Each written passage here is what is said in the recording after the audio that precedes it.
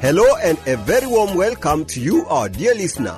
This is the New Life program coming to you live from the heart of Nairobi. This is Adventist World Radio, the voice of hope. We have a great show lined up for you. Thanks for joining us. My name is Nixon Ratemo. I'm glad that you have tuned in. To start off the show is Emmanuel Sunday, who will be talking about perceptions and memories on the Health Talk. Then later, Ian Muse will be joining us in the Bible segment with the topic, Enduring Temptations. But first, let's get the song, Yesu Bwana Yuaja. Stay tuned.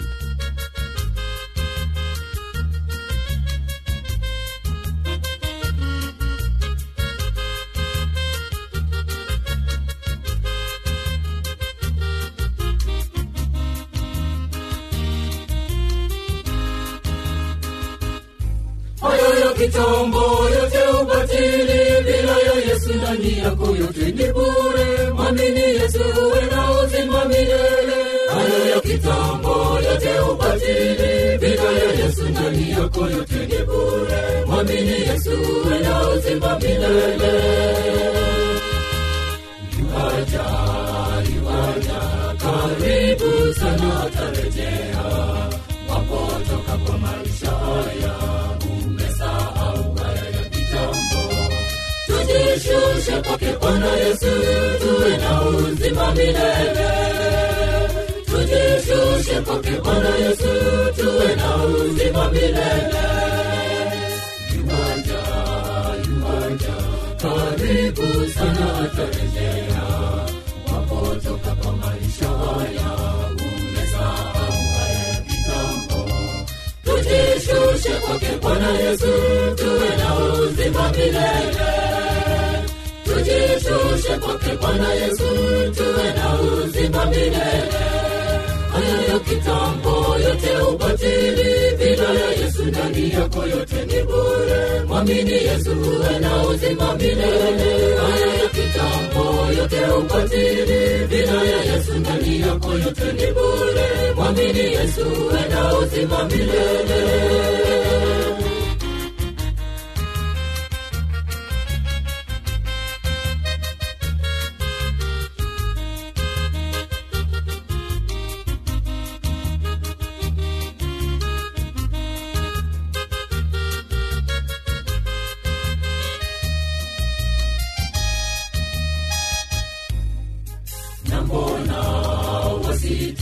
Katika nia mbili ndugu yangu, yamewekwa wazi mbele yako, kupotea uzima milele. Chagua leo uzima wa milele, uwe wake Mwokozi Yesu. Chagua leo uzima wa milele, uwe wake Mwokozi Yesu. Namona wasita katika nia mbili ndugu yangu, yamewekwa wazi mbele yako, kupotea uzima milele. Chagua leo uzima wa milele, uwe wake Mwokozi Yesu. Chagua leo uzima wa milele, uwe wake Mwokozi Yesu. Hayo ya kitambo yote ukatili, bila ya Yesu ndani yako yote ni bure. Mwamini Yesu uwe na uzima milele. Hayo ya kitambo yote ukatili, bila ya Yesu ndani yako yote ni bure. Mwamini Yesu uwe na uzima milele. Hayo ya kitambo yote ukatili, bila ya Yesu ndani yako yote ni bure. Mwamini Yesu uwe na uzima milele. Hayo ya kitambo yote ukatili, bila ya Yesu ndani yako yote ni bure. Mwamini Yesu uwe na uzima milele. Hayo ya kitambo yote ukatili, bila ya Yesu ndani yako yote ni bure. Mwamini Yesu uwe na uzima milele. Hayo ya kitambo yote ukatili, bila ya Yesu ndani yako yote ni bure. Mwamini Yesu uwe na uzima milele. Welcome back, my dear listener. You are listening to the New Life program, coming to you live from the heart of Nairobi. And this is Adventist World Radio, the voice of hope.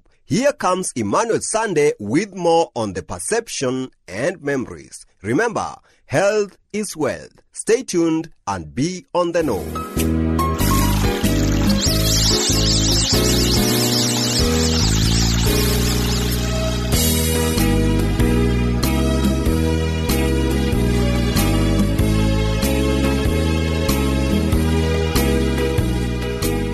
Hello and welcome to our Health Lots. In our program today, we're going to talk about perception and memory. The definition of perception includes awareness. Levels of awareness vary with excellence of physical, emotional, and social habits. So subtle are the adjustments of the mind that one is rarely conscious of a difference in the highest and lowest levels of awareness. Drugs taken affect perception. Certain types of blood pressure medications have been shown to induce memory impairment. Even when fairly pronounced, the subjects were unaware of their memory loss. Perception is also influenced by the physical habits. According to messages to young people, it's clear that those who would have clear minds to discern certain devices must have their physical appetites under the control of reason and conscience. The moral and vigorous action of the higher powers of the mind are essential to the perfection of Christian character. It's also evident in the medical ministry that the world's Redeemer knew that the indulgence of appetite was bringing physical debility and deadening of the perspective faculties so that sacred and eternal things couldn't be discerned. He knew that self-indulgence was perverting the moral powers, that man's great need was compassion in heart and mind and soul, from the life of self-indulgence to the life of self-denial and self-sacrifice. In Counsels on Health, we learn that the lower passions are to be strictly guarded. The perceptive faculties are abused, terribly abused, when the passions are allowed to ruin it. As far as memory is concerned, sensory input of information, recognition, comparison, and evaluation are the first steps toward encoding information. Immediate recall, short-term memory, and long-term memory are the types of memories. Apparently, everything experienced is encoded as if by a giant movie camera, but only selected items are designated for recall. Memory retrieval is by a delicate system which can be injured by using wrong circuits for actions such as lying, carelessness with promises, make-believe, doing that known to injure one, and excessive talkativeness. Many of these processes occur at cellular level, not at the conscious level. Physical habits and diet strongly influence the outcome. That is, before learning, the pyramidine particles are scattered at random. During the REM, rapid eye movement, sleep memory particles are attached to the system in a permanent pattern. In order to improve your memory, observe strict regularity in all things. Never lie down after a meal. This promotes early senility. Don't crowd too many things into a small amount of time. On the other hand, don't allow time to pass without profitably using it. Country living with strict simplicity is most favorable to learning as well as to easy recall. Keep all things orderly in your surroundings. Don't keep in your home more things than you are able to keep in perfect order and condition. Don't have something on every desktop, table, or bookcase. Have much open space on walls, floors, yards, etc. Avoid clutter. Also, eat nothing between meals or within several hours of going to bed. Intestinal fermentation produces toxins that injure and dull the mind. Use little fluids or liquid foods at meals. Use few dishes or varieties of foods at a meal. Especially avoid harmful combinations such as milk-sugar-egg mixtures or fruit-vegetable mixtures. Never overeat. Excess nutrients such as potassium cause mental confusion. Excess sodium suppresses norepinephrine production, resulting in lack of alertness. With the electroencephalogram brainwave, we can get an indication of states of alertness. Brainwaves are slower after large meals, faster during prayer and in fasting states. Fats of all kinds contribute to mental forgetfulness. Keep a program of study of new things constantly going. Avoid excesses in all pleasurable pursuits. Overstimulation of sensory nerves sets up a condition causing forgetfulness. Avoid smoking. Smokers have been shown to have poorer memories than those who do not smoke. Lastly, train the mind to dwell on heavenly themes. It's a law of the mind that it assumes the level of those things which occupy it. Dear listener, we thank you for tuning in, and it's our prayer that the Lord will continually bless you abundantly as you plan to join us in our next program on health.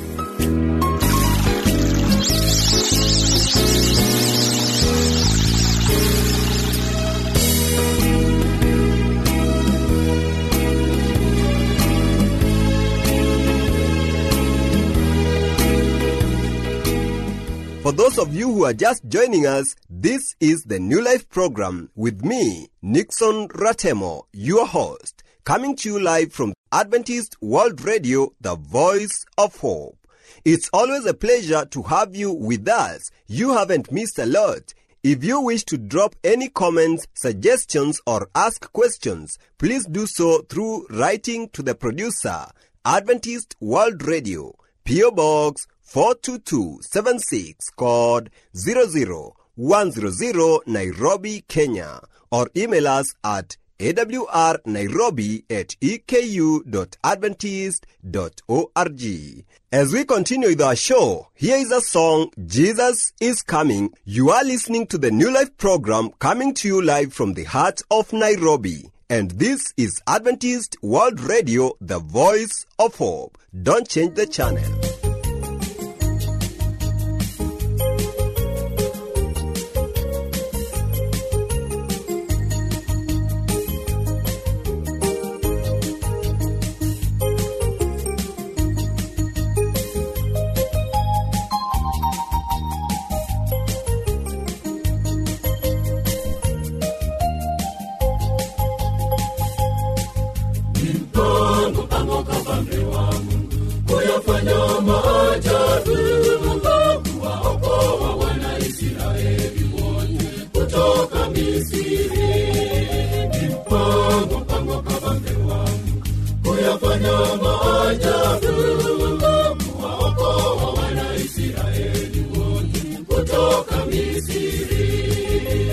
Waliondoka wote wakimsifu Mungu wetu kwa matendo yake. Walikokwenda kote walitangaza sifa za Mwokozi wetu. Waliondoka wote wakimsifu Mungu wetu kwa matendo yake. Walikokwenda kote walitangaza sifa za Mwokozi wetu.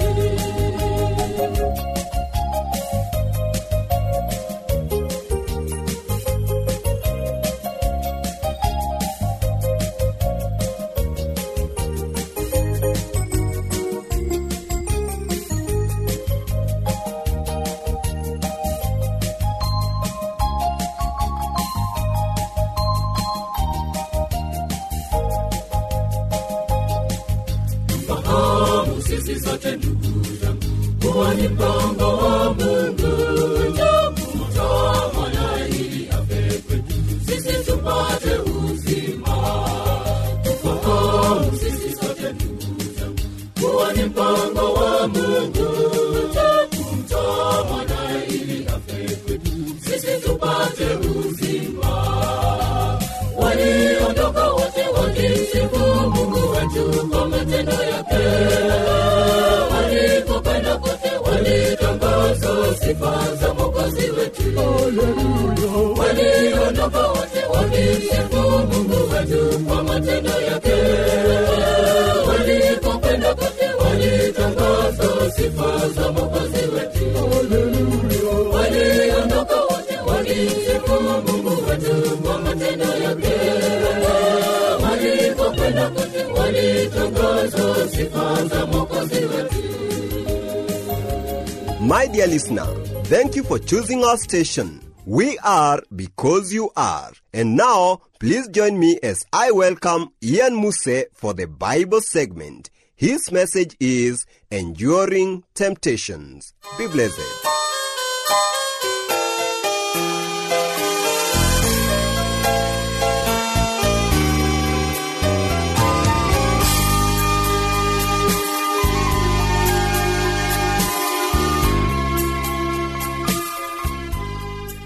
I greet you, dear listener, in the name of Jesus Christ.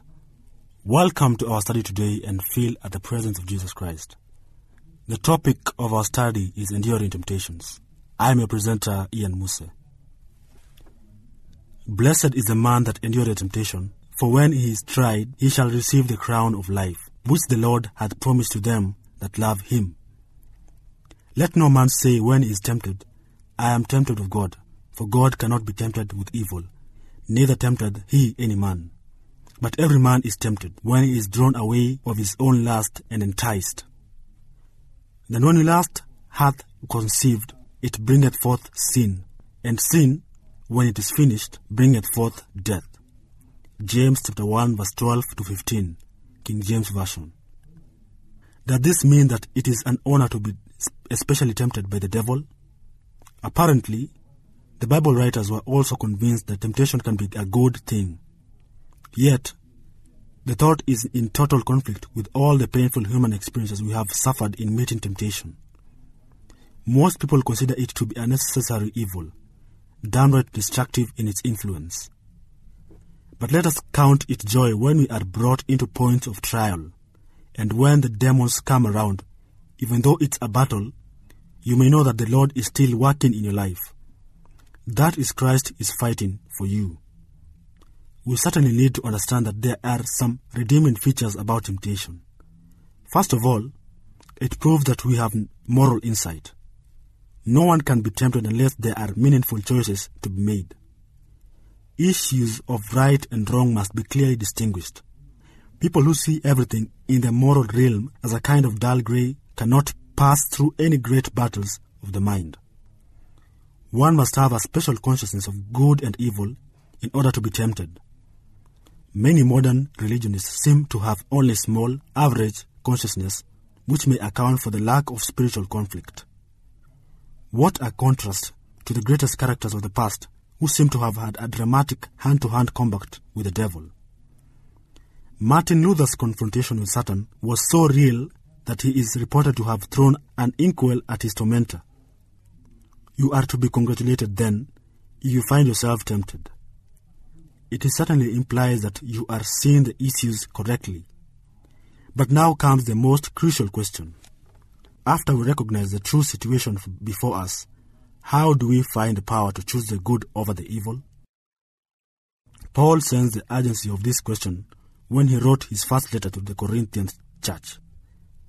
No one could have been faced with more obvious choices than those few Christian citizens of Corinth. The pagan world of the flesh stood out in vivid contrast to the self-denying lifestyle of their newfound faith. There was no question with them about right and wrong, and Paul wrote, "There hath no temptation taken you but such as is common to man, but God is faithful, who will not suffer you to be tempted above that ye are able, but will with temptation also make a way to escape, that ye may be able to bear it." 1 Corinthians chapter 10 verse 13. This verse contains a wealth of inspired encouragement for anyone who is struggling against a recognized evil. The apostle warned against making an exception of ourselves. It is so easy for us to feel that no one else has ever had to face the enemy in the same way that we have to. Our burden appears heavier, and our battle seems more severe than any which others have experienced. Paul said that this is simply not true, and we must not allow ourselves to think it for a moment. This is old stuff. No matter what we suffer, the very same temptation has come upon a million others long before you were born. How very much we like to consider our situation different from all others. This provides a very clear rationalization just in case we lose the battle and yield to the temptation. If our case is so different, God cannot judge us as strictly as those who have a much easier test. The businessman consoles himself that cheating on taxes is not usually the right thing to do, but he has suffered more shoplifting losses than anyone else. And besides that, he has been more discriminated against by government bureaucrats.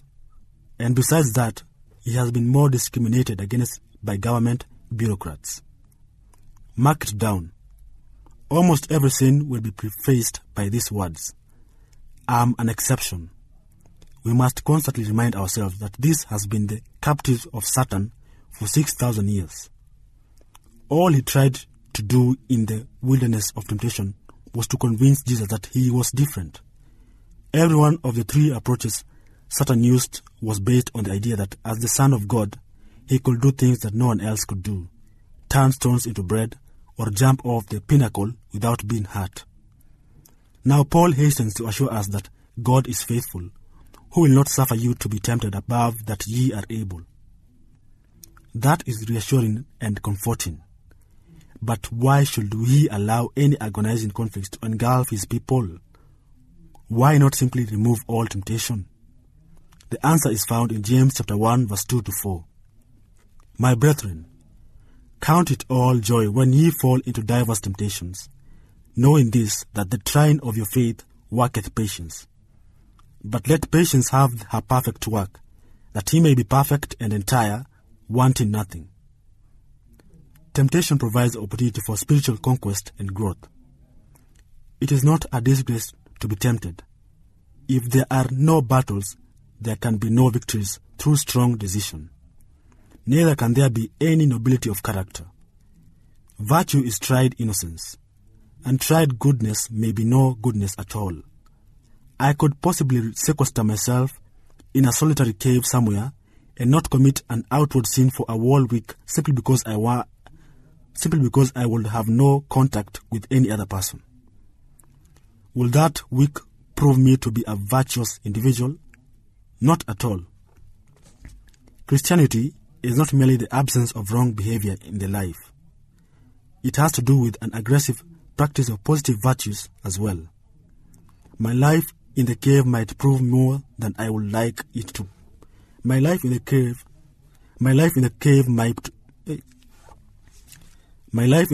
might prove more than I would like it to prove. I will be good, but good for nothing.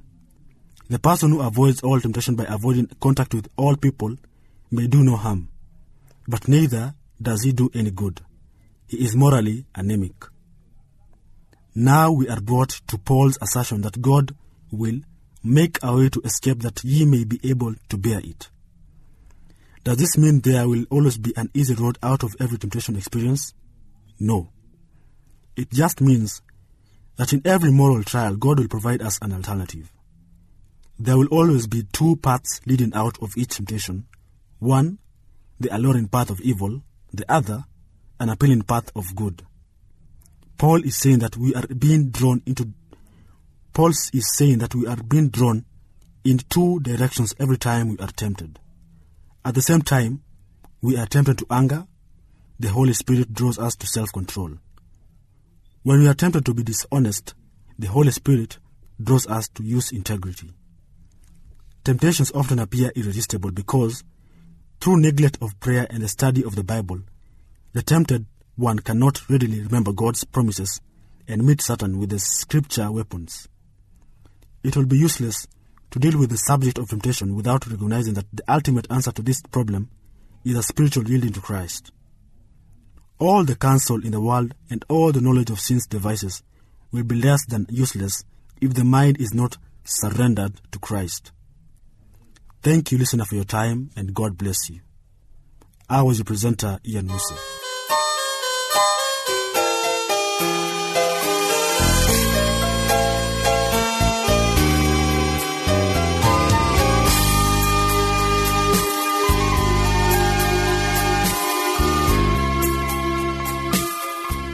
Thank you so much for staying tuned throughout the show. I hope that you are blessed just like I was. Don't forget to send us your views, comments, or questions about the show by writing to the producer, Adventist World Radio, P.O. Box 42276, code 00100, Nairobi, Kenya.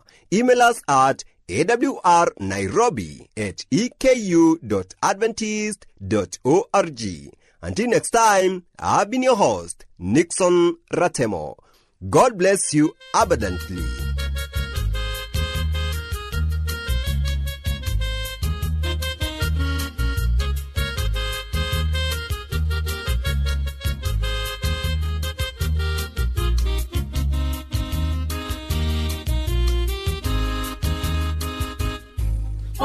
Kitambo yote ubatili, bila ya Yesu ndani yako yote ni bure. Mwamini Yesu uwe na uzima milele. Hayo ya kitambo yote ubatili, bila ya Yesu ndani yako yote ni bure. Mwamini Yesu uwe na uzima milele.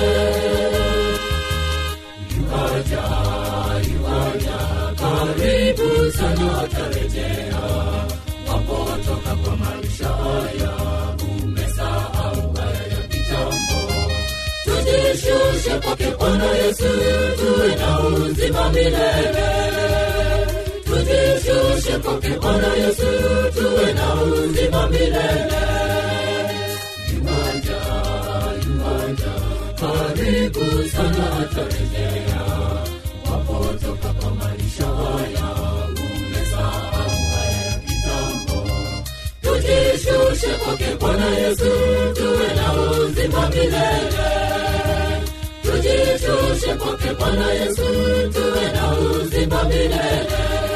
Haya ya kitambo yote ubatili, bila ya Yesu ndani yako yote ni bure. Mwamini Yesu uwe na uzima milele. Haya ya kitambo yote ubatili, bila ya Yesu ndani yako yote ni bure. Mwamini Yesu uwe na uzima milele.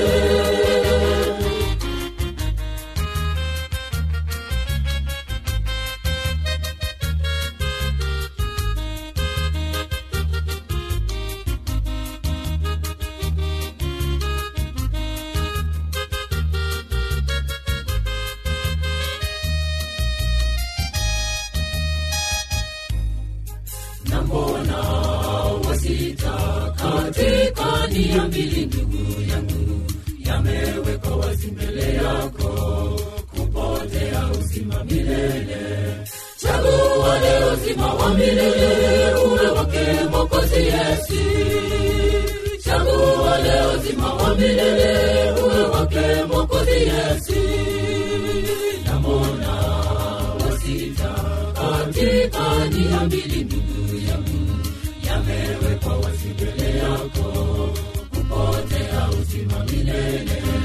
Chagua leo uzima wa milele, uwe wake Mwokozi Yesu. Chagua leo uzima wa milele, uwe wake Mwokozi Yesu. Hayo ya kitambo yote ukatili, bila ya Yesu ndani yako yote ni bure. Mwamini Yesu uwe na uzima milele. Hayo ya kitambo yote ukatili, bila ya Yesu ndani yako yote ni bure. Mwamini Yesu uwe na uzima milele. Hayo ya kitambo yote ukatili, bila ya Yesu ndani yako yote ni bure. Mwamini Yesu uwe na uzima milele. Hayo ya kitambo yote ukatili, bila ya Yesu ndani yako yote ni bure. Mwamini Yesu uwe na uzima milele. Hayo ya kitambo yote ukatili, bila ya Yesu ndani yako yote ni bure. Mwamini Yesu uwe na uzima milele. Hayo ya kitambo yote ukatili, bila ya Yesu ndani yako yote ni bure.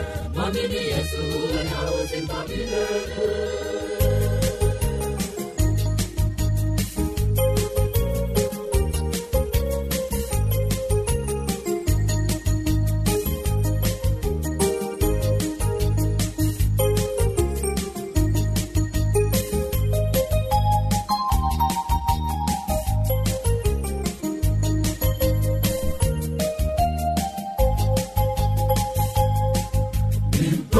Mpango kabambe wa Mungu, kuyafanya maajabu, kuwaokoa wana Israeli wote kutoka Misri.